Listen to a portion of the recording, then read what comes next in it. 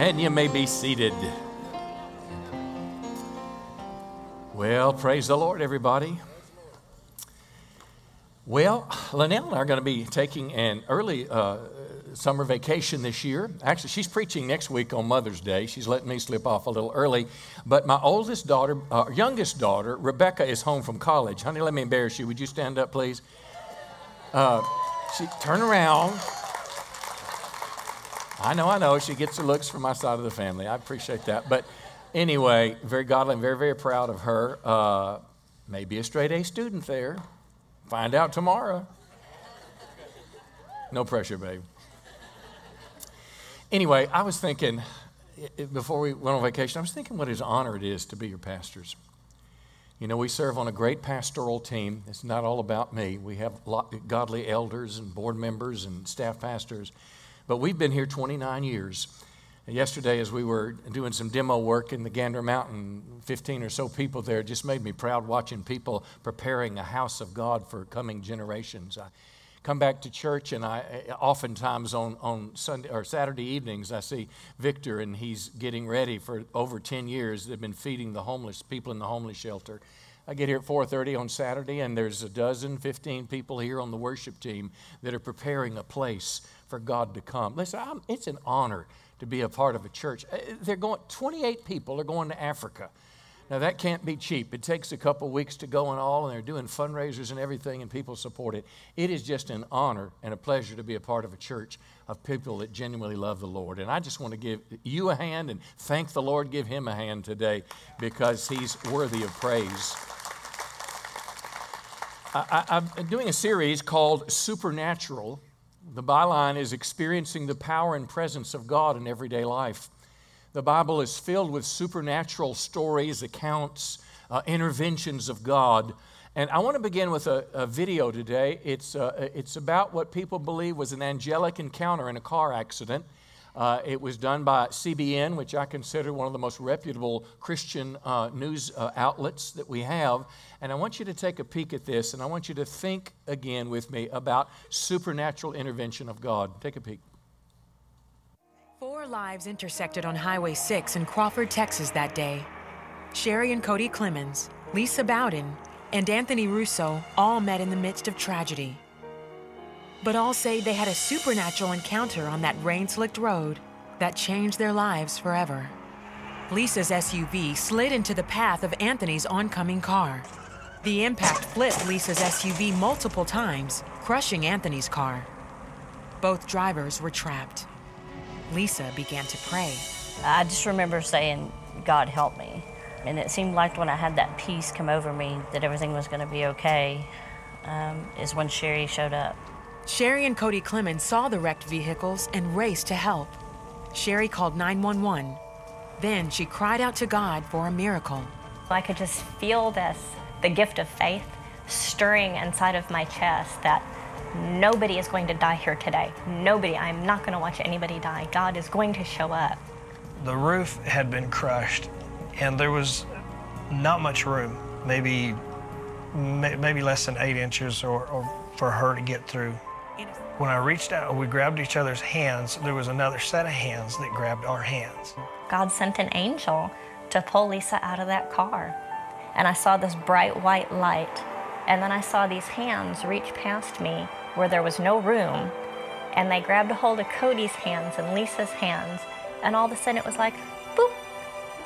Cody and Lisa were on the grass next to me. It could only be God's angels pulling me through there. Well, 8-inch hole, very large woman, can't get through, but somehow gets through.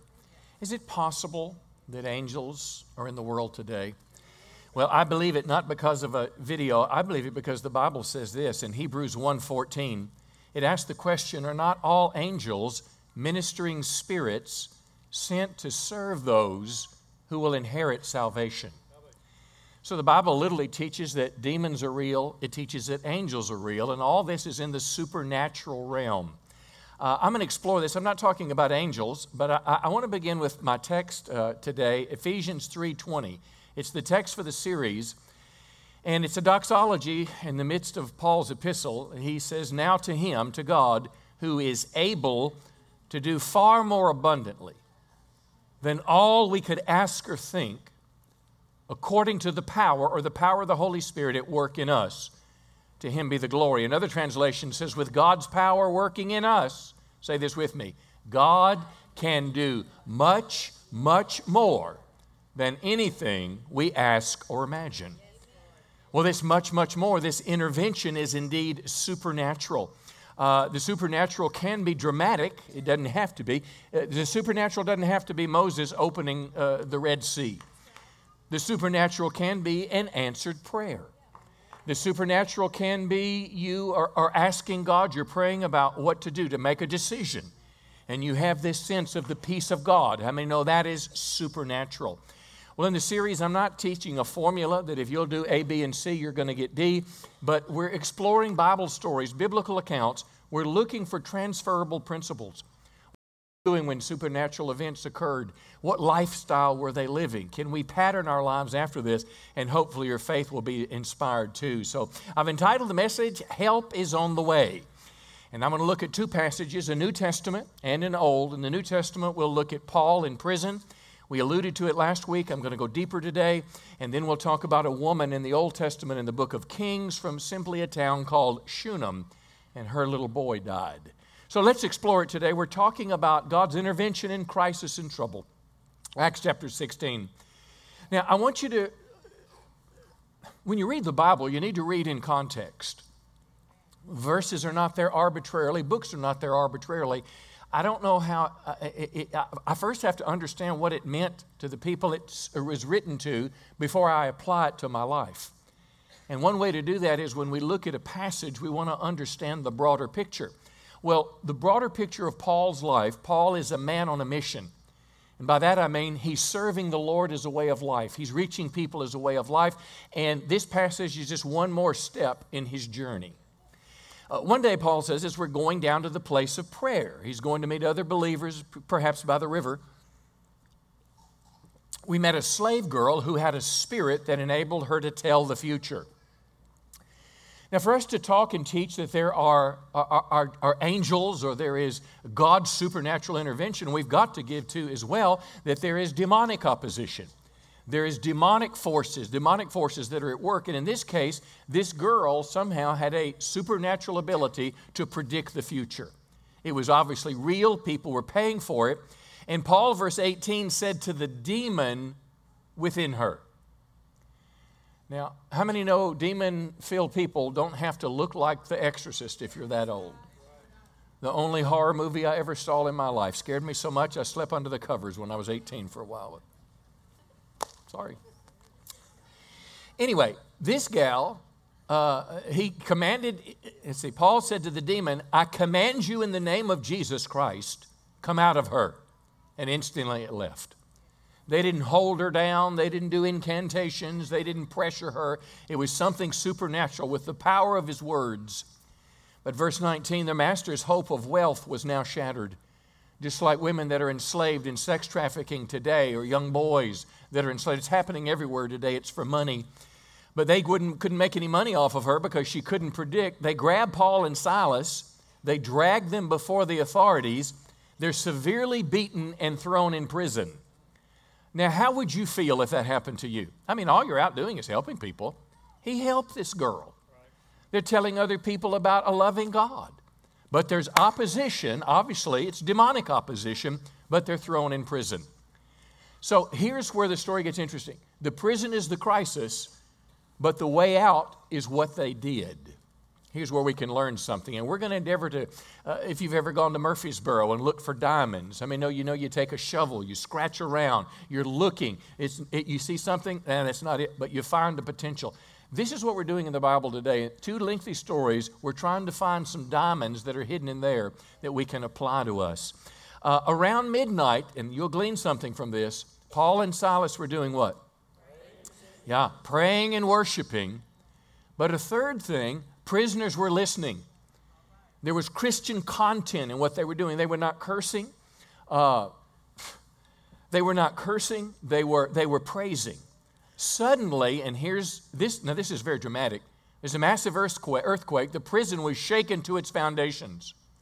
It didn't fall down, if you can imagine, an archaic prison. It didn't fall, but the doors immediately flew open, and the chains of every prisoner fell off. It's like there was a supernatural key and the lock fell off. You say, well, that's impossible. No, it's humanly impossible, but how many know lots of things are possible to those that believe?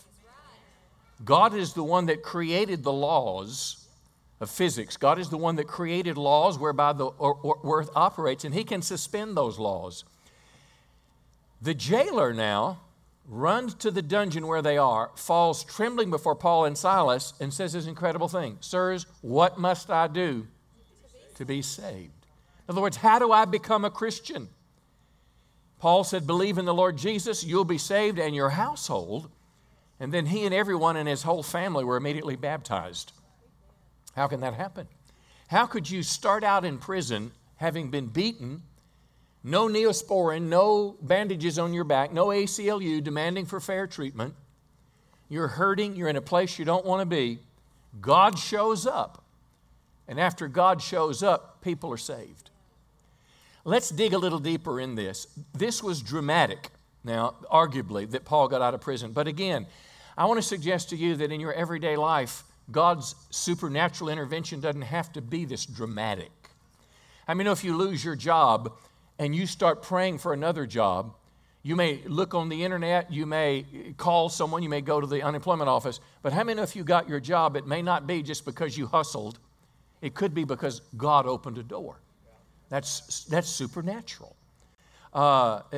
These things happen all that. Maybe you have a serious health diagnosis. You go to the doctor, you have a test, it doesn't look good. She sends you to a specialist, and they do more tests and scratch their head and say, well, we don't know what happened, but we don't see the same thing. Maybe it was an abnormality in the test. We don't know exactly what it was. Well, maybe it was in the test. Maybe, you moved or something like that. But also, maybe it was God. All we know is we were sick and now we're better. So these are the kind of interventions we're talking about. Now, let's kind of step back to the story of Paul. And I want to find 3 diamonds in here, 3 principles that we can begin to apply in our life. And here's the first one. Paul had what I call a kingdom mentality. By that I mean his main goal in life was to reach as many people as he could for Jesus.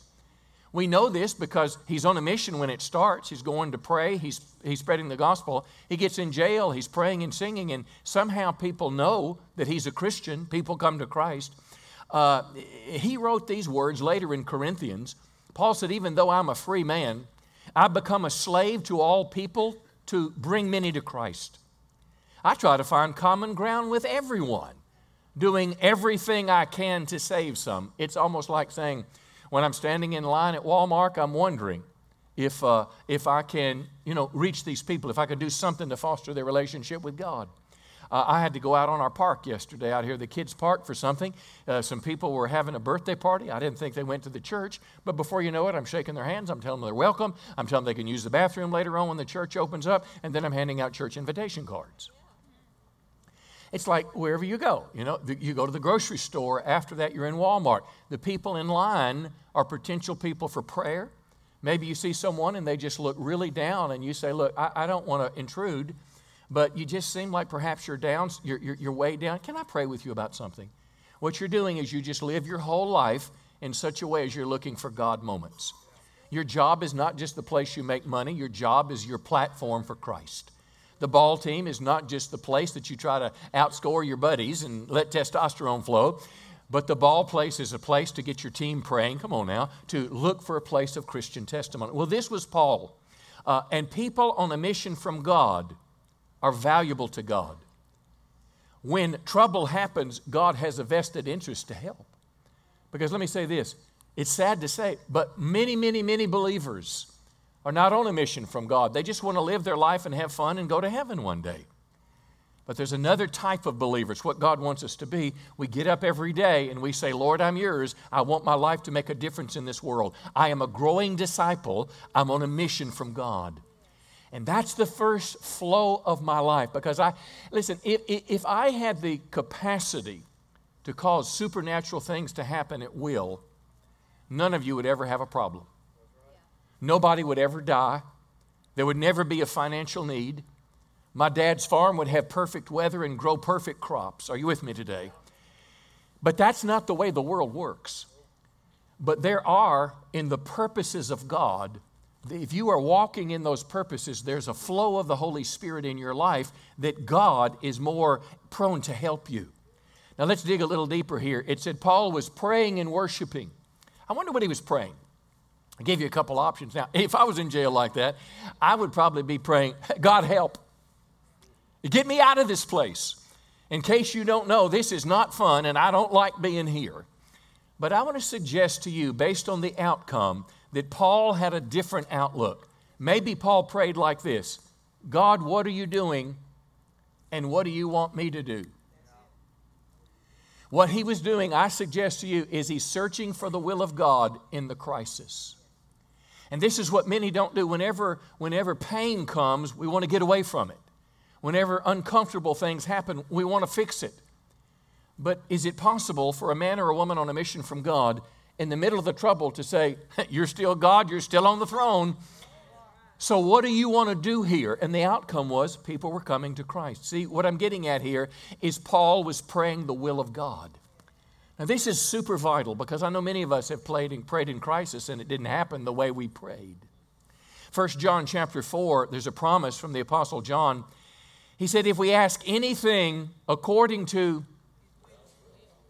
if you ask anything according to God's will, He hears us. And if we know that He hears us in whatever we ask, we know we have the request we asked of Him.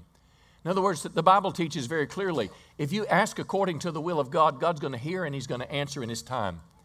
It might be a timing issue, but you cannot just quit praying when it doesn't happen. Don't have a pity party. God's will is key, but here's a big question. You say, okay, preacher, I got you on that one, but how do I know God's will?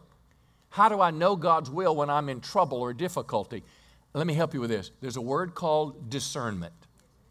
And I want you to listen to these two verses. They're in my notes. It's online. Acts 15 says this: the Jerusalem council is trying to make a decision about how Gentiles should integrate in the Jewish church. But listen to what it said. After their conversation among themselves, it seemed good to the Holy Spirit and to us not to lay a greater burden on them than this. I want you to look at that phrase. It seemed good to the Holy Spirit and to us. How many know us, apart from the Holy Spirit, may not have God's mind? But what it says is they somehow, I don't know what word to use, discerned, figured out, were able to come to an understanding of what God's will was. Hebrews 5:14, it adds to this thought. It's contrasting mature and immature believers. Solid food is for mature believers who have their powers of discernment trained by constant practice. In other words, you and I as Christians to learn to distinguish from good and evil. In other words, the longer I walk with God, deliberately seeking His will to please Him, it's like sharpening a knife. How many of you ever cut a tomato on a knife and it just splattered?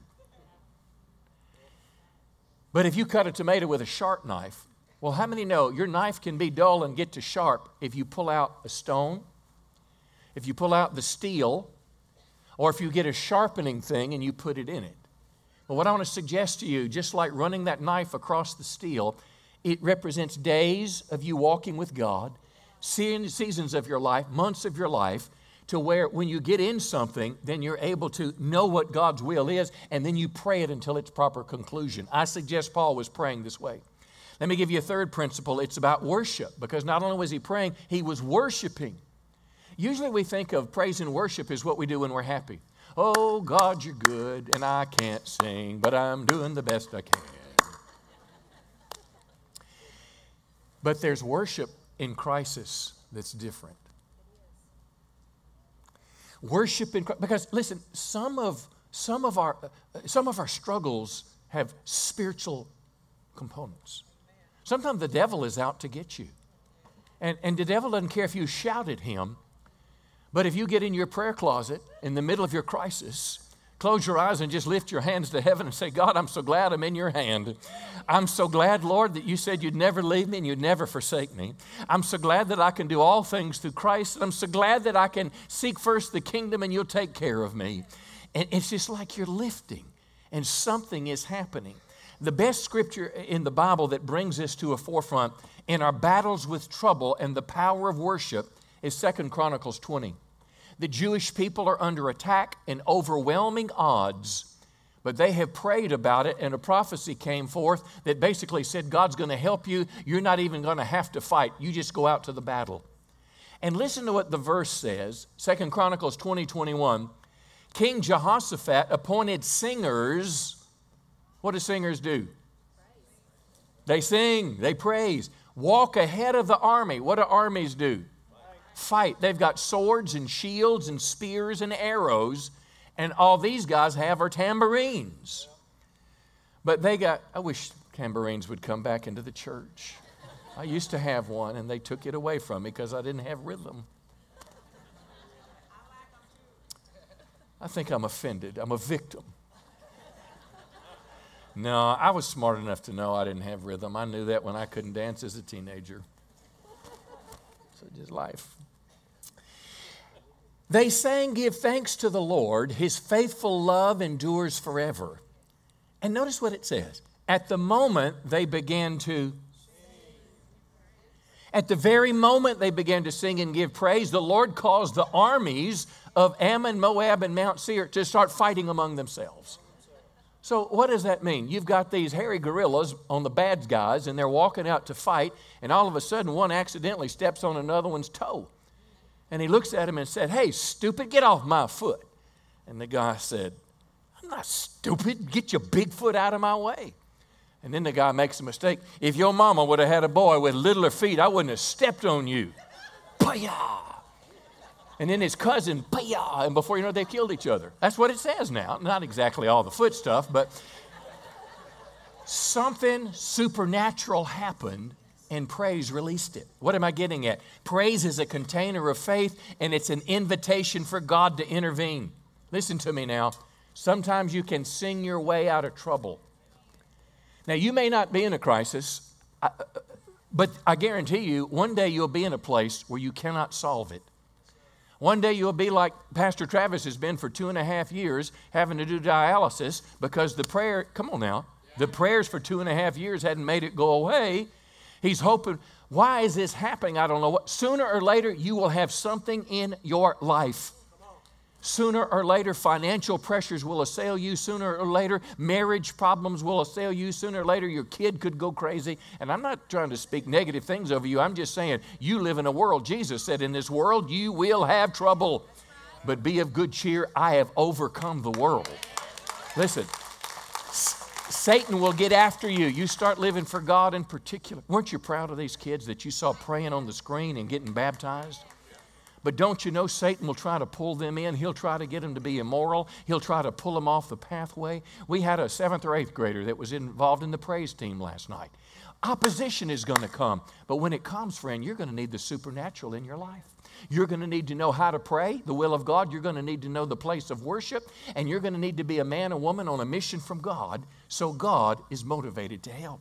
Tell your neighbor he's preaching better than I've been amening. That is for sure. Now let's go to the Old Testament, 2 Kings chapter 4. And all we know is it's a woman from Shunem. Let's talk about help in her crisis. Now, about halfway through the story, we're going to see that her son dies.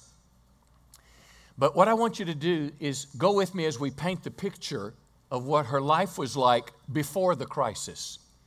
Because the way that I'm living today could determine whether or not God intervenes tomorrow. 2 Kings chapter 4, Elisha was a prophet. He was a man of God. He was representing the move of God. Elisha went to the town of Shunem, and a wealthy woman lived there. And the question to ask right now, what was she doing with her wealth? Was she spending it all on herself, or was part of it being channeled into the kingdom of God? Notice now, a woman lived there, and she urged Elisha to come and have a meal at her home. After that, whenever he passed that way, he'd stop there with something to eat. And then she said to her husband, hey, give me your Visa card. I'm sure this man who stops in from time to time is a holy man of God. Let's build a small room for him on the roof and let's furnish it. And then he'll have a place to stay whenever he comes by. Does it sound like that gal's getting committed? She's spending money not once but several times. Now she's building a room on her house. She probably loves that. Probably like my wife watches those fixer-upper channels and all that. And I mean, you know, they're going to. So she probably got to remodel her whole house when she built Elisha's. That's kind of what I'm thinking. No, but on a serious note, I want you to see Elisha represented the presence and the move of God on the earth. And she was investing her life in it. She was tangibly investing in it. Well, look at verse 13 now. Elisha said to his servant Gehazi, well, we appreciate your kind concern. What can we do for you? Well, her first response was nothing. And then Gehazi said, well, she doesn't have a son. And this man, he made a declaration, a prophecy. At this time, the following year, you're going to have a son, just Elijah said, and she had a baby. How about it? Everybody say miracle. Yeah. Now, we're not looking at Elisha. We're looking at this woman, because here's where the story is going to turn in just a moment. Let's pick up a principle here, or a diamond or two from this woman. She also had a kingdom mentality, which means she invested her resources to advance God's kingdom, and God in turn met a desire in her heart. Doesn't the Bible say in Psalm 37, delight yourself in the Lord, and God will give you the desires of your heart? Another translation says, enjoy serving the Lord, and He'll give you what you want. Now, that doesn't mean that we serve the Lord to get things. Come on, big amen. But what it does mean, we serve the Lord because we love Him, and then because of that, God will oftentimes bless us with reward for faithful service. How many have experienced that? Yeah, I experienced it just this past weekend. I love to turkey hunt, one of the favorite things that I do. It was a friend of mine that I'd known for 25 years and just had never asked him, but he had a ranch in Oklahoma. I asked if I could go. He said, sure, bring your family and stay in my cabin. And we had a beautiful cabin, had one of the most memorable hunts with my son. The grandson came. We had big fun with little Henry. I mean, it was just wonderful. Well, it was not because of my cunning to ask the right way. It was just because of the kindness of God, because we do our best to serve the Lord as a way of life. Now, if you've turned me off, I want you to turn me back on just a second. Unbeknown to her, she was buying an insurance policy for a future need. When she helped Elisha, she was really helping herself one day. And if you will make yourself valuable to God, if we will make our church valuable to God, God seems extra motivated to help us in time of our need. We're getting ready to do Gander Mountain. It's going to cost a lot more money than we have. Well, guess what we've done in the last 3 weeks? We gave $4,000 to a church in northern Arkansas, a sister church that was expanding. We gave $5,000 to a church in New Boston, and we gave $10,000 towards our church in Nashville for their building programs. You say, why didn't you just use it on ours? We need it. I know we do, but if we just kept it, it wouldn't be enough. We need more than that. We want to be valuable to God. Are you with me today? See, we don't just tell you to do something and we don't do it. We do it too, because we believe in the principles. And here's another one. God rewards generosity with blessings money can't buy.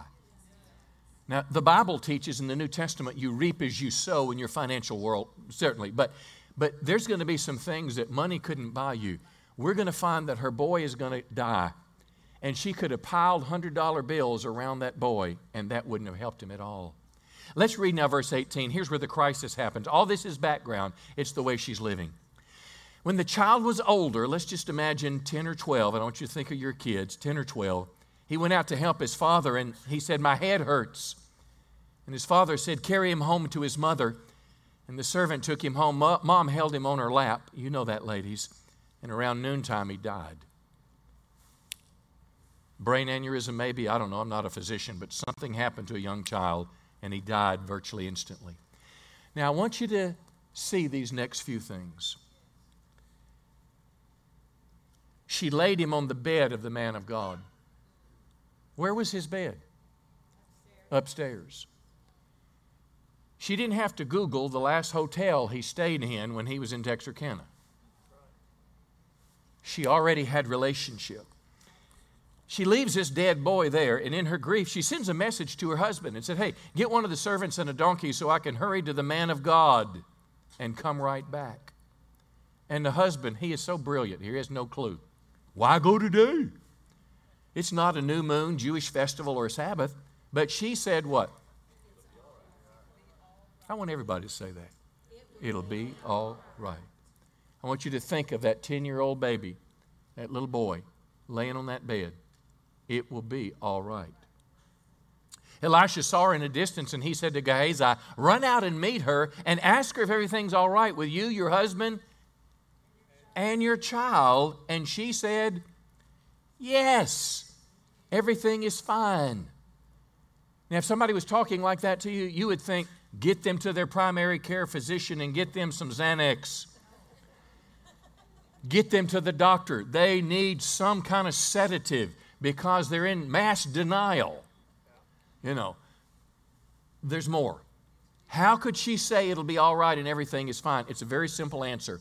She had faith that God would intervene in her crisis.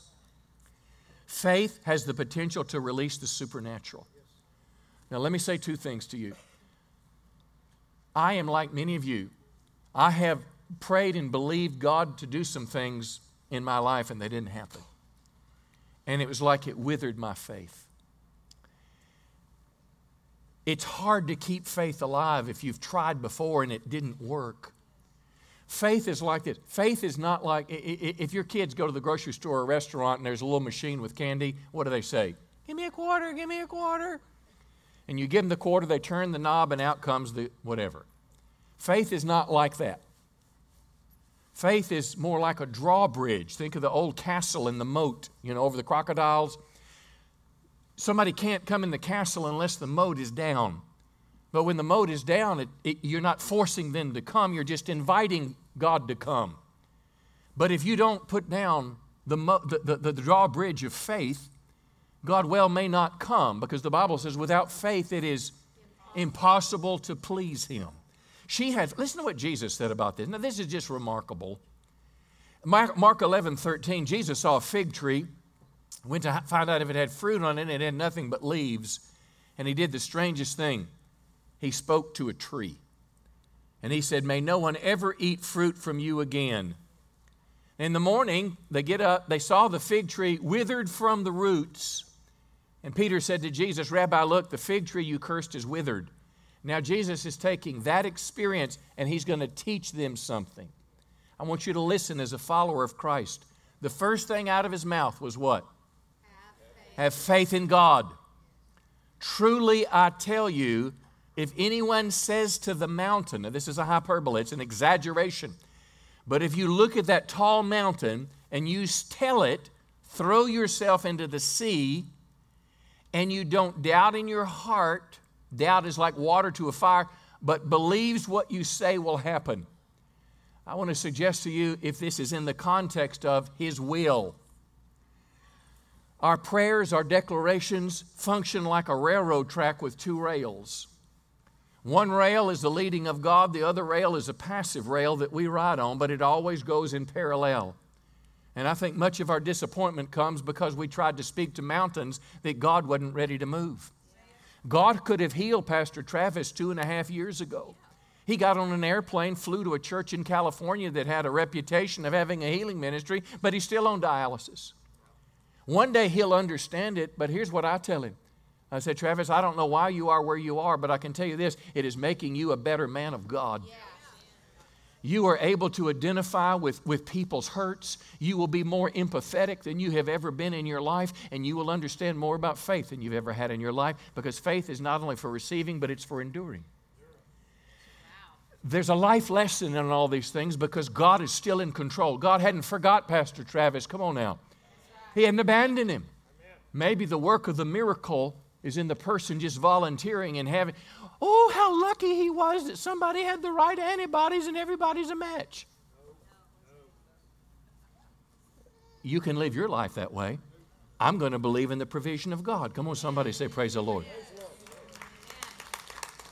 But if you say to the mountain, throw yourself into the sea and don't doubt but believe what you say will happen, it'll be done for them. Therefore, Jesus said, whatever you ask in prayer, believe that you have received. Past tense.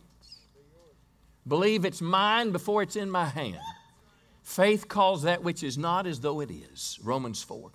I saw this. The most dramatic example I've seen of this was probably 10 years or so ago. It was a buddy of mine, a friend of mine, pastoring in I think, Wilton, a little north of Ashdown.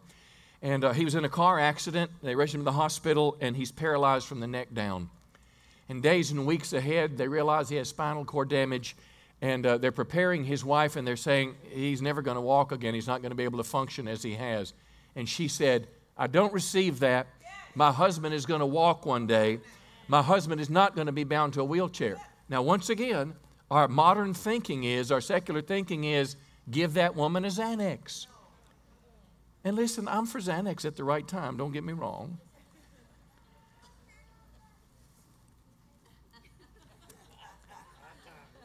But she wouldn't let anybody pour water on her fire.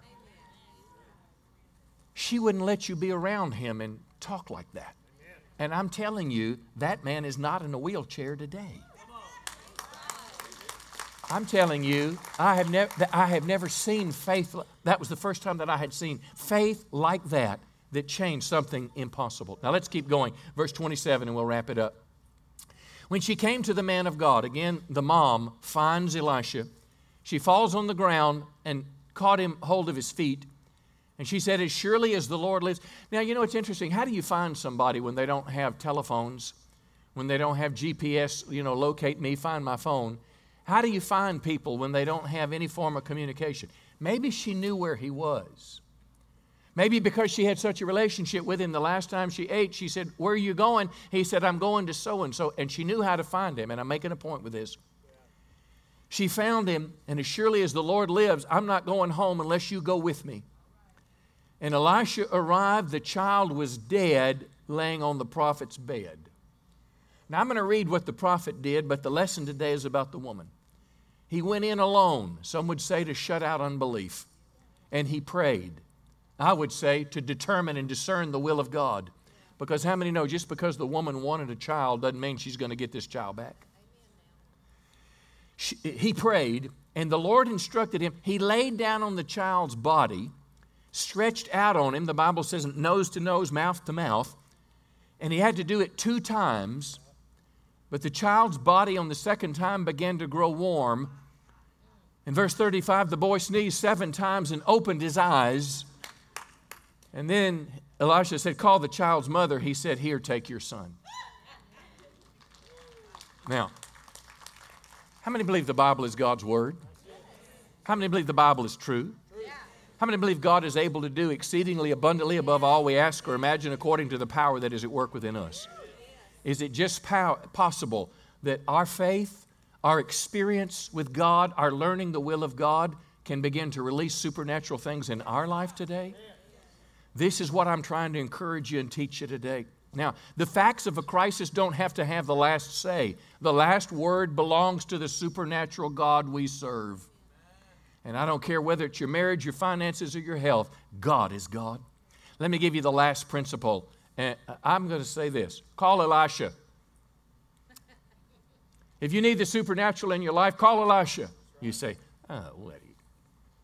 what I mean, thank you, is the prayers and ministry of spiritually mature friends can mean the difference between life and death.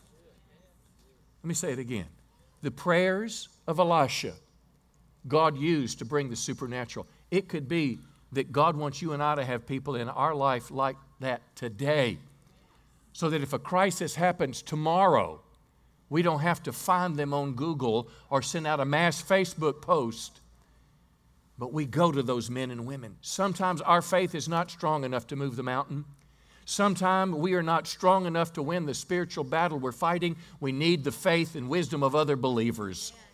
And Jesus even said, and I'll close with this scripture, Jesus said in Matthew 18, I tell you, if 2 of you would agree on earth about anything they ask for, it'll be done for them by my Father in heaven. Come on, give the Lord a good hand today.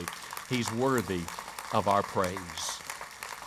Hallelujah. Why don't you stand to your feet today? And I want to close this way. I'm going to ask us to have a little prayer time. And in this prayer time, I'm going to just review those principles for you. And I want you to reach out to God every time I read one. And I want you to say, Lord, I want that to be in my life. And then we're going to close with the prayer time. But just close your eyes just a moment.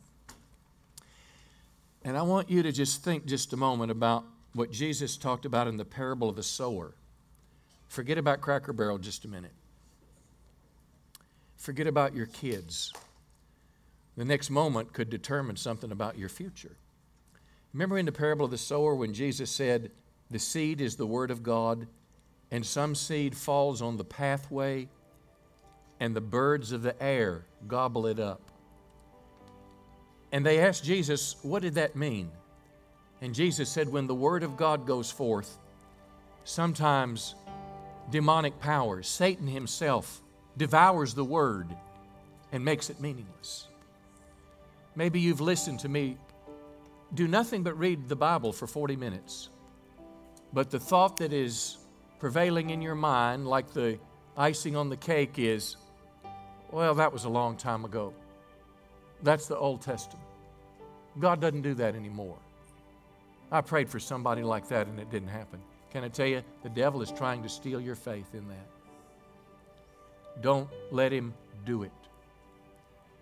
Because you don't have enough money for some crises.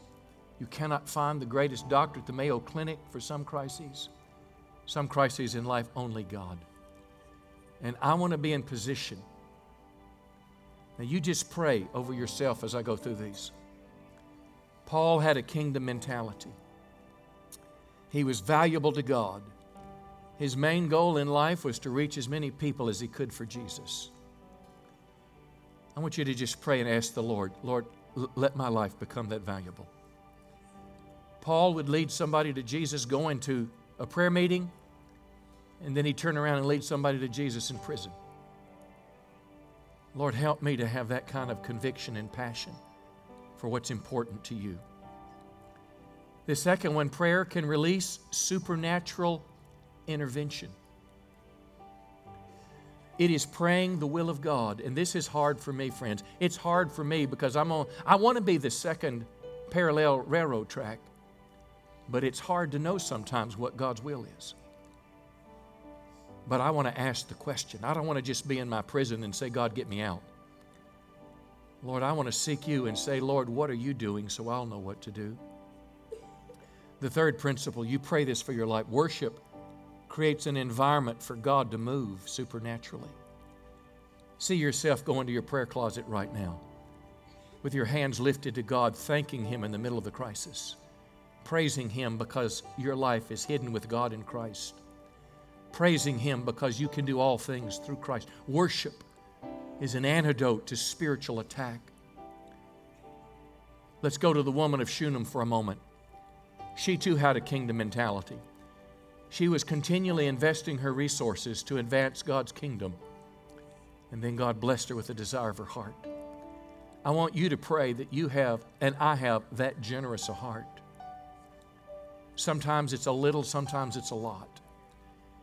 But I want to have the good sense to know that my giving in God's kingdom is like buying an insurance policy for the day that I need it. God rewards generosity with blessings money can't buy. Just tell the Lord, I'm not interested in more stuff. I'm interested in your hand, God, in my life. Faith can release supernatural intervention. I want you to think of faith a moment like you're getting in your car and you turn the key one time and it wouldn't start. You don't get out and throw the key on the ground and walk away mad. You hit it again. And maybe if it's an old enough vehicle or even if it's a motor, you might even pull the choke out and go a third time. You're going to keep at it because you have faith that that engine's going to start. Now I want to ask you if you're here today and you say, Pastor, I've had a crisis with faith before. I prayed every way I knew how to pray. I fasted. I sought God. And there was something that was very important to me and it didn't happen. And since that time, I have lost that childlike faith to believe again. But I want it to come back. If that's you, just slip up your hand right now. I've lost my faith. I've believed before for things, but I want it to come back. Just right where you are. Nobody's business. Just lift up your hand and just say, Holy Spirit, baptize me with faith again. Give me the gift of miraculous faith that you speak about in the Bible. God, free them right now. Maybe Satan has them bound. Let your liberty come. And here's the last one. It is the prayers and ministry of spiritually mature friends can mean the difference between life and death. If you've got those people determined with God right now, I'm hanging on to them. If you don't have them, make it a point to find them so you don't have to look for people when crisis comes. You just go to those godly people and they'll help see you through. In Jesus' name. Come on, give the Lord a good hand today. Praise the Lord. Praise the Lord. We'll continue this, Lord willing, next time I'm with you. Now, we're going to close this way. Give me just 2 minutes before we go. We're going to sing one last song and have a prayer time. If you're here and you need prayer for anything, the altar is open to you. But I want to suggest to you, friends, if you need a miracle in your life, I think faith is a little higher today. If you've been under spiritual attack, let somebody come and pray for you. If you're trying to discern the will of God in some area of your life, let somebody come and pray for you. But the most important prayer we want to pray, listen to me. If you're here today and say, Pastor, I don't know if I died today. I'm not 100% sure that I'd go to heaven, but I want to be. If you're here today and you've been living for yourself, as I did for 19 years, but you're ready for a change. If you're here today and you say, I'm not where I need to be with God. The things of this world have not made me happy. Some of you could have gotten older and your kids are gone and now life has no meaning. Some of you have bought bigger and nicer and newer and better, and finally you scratch your head one day and realize I'm still not happy. Some of us go back to the happy bottle or the happy puff or whatever it is. Something's missing. What's missing is God. That if you will surrender your life to Jesus Christ, that if you will turn your heart to the Christ of the cross, Jesus will change you. You say, how do I do that? Friend, you pray a simple prayer like I and hundreds of people have done today, asking Christ to forgive you and committing your life to follow Him. We'd like to pray that prayer with you right now. When they begin to sing, I'm going to encourage you, if you're here, you want to get right with God, just slip out of your chair and come over to the cross. The reason we ask you to come is because there is power in walking away from something, walking symbolically towards Christ. It'll be the most important step you've ever made. Go ahead and begin to sing right now. Our prayer team is coming to the front. They're here if you need a miracle in your life or any type prayer. But most importantly, Pastor, I need to get my life right with God. You slip out of your chair. We'll meet you at the cross. I love you. Thanks for being here. Give us just a moment with this song.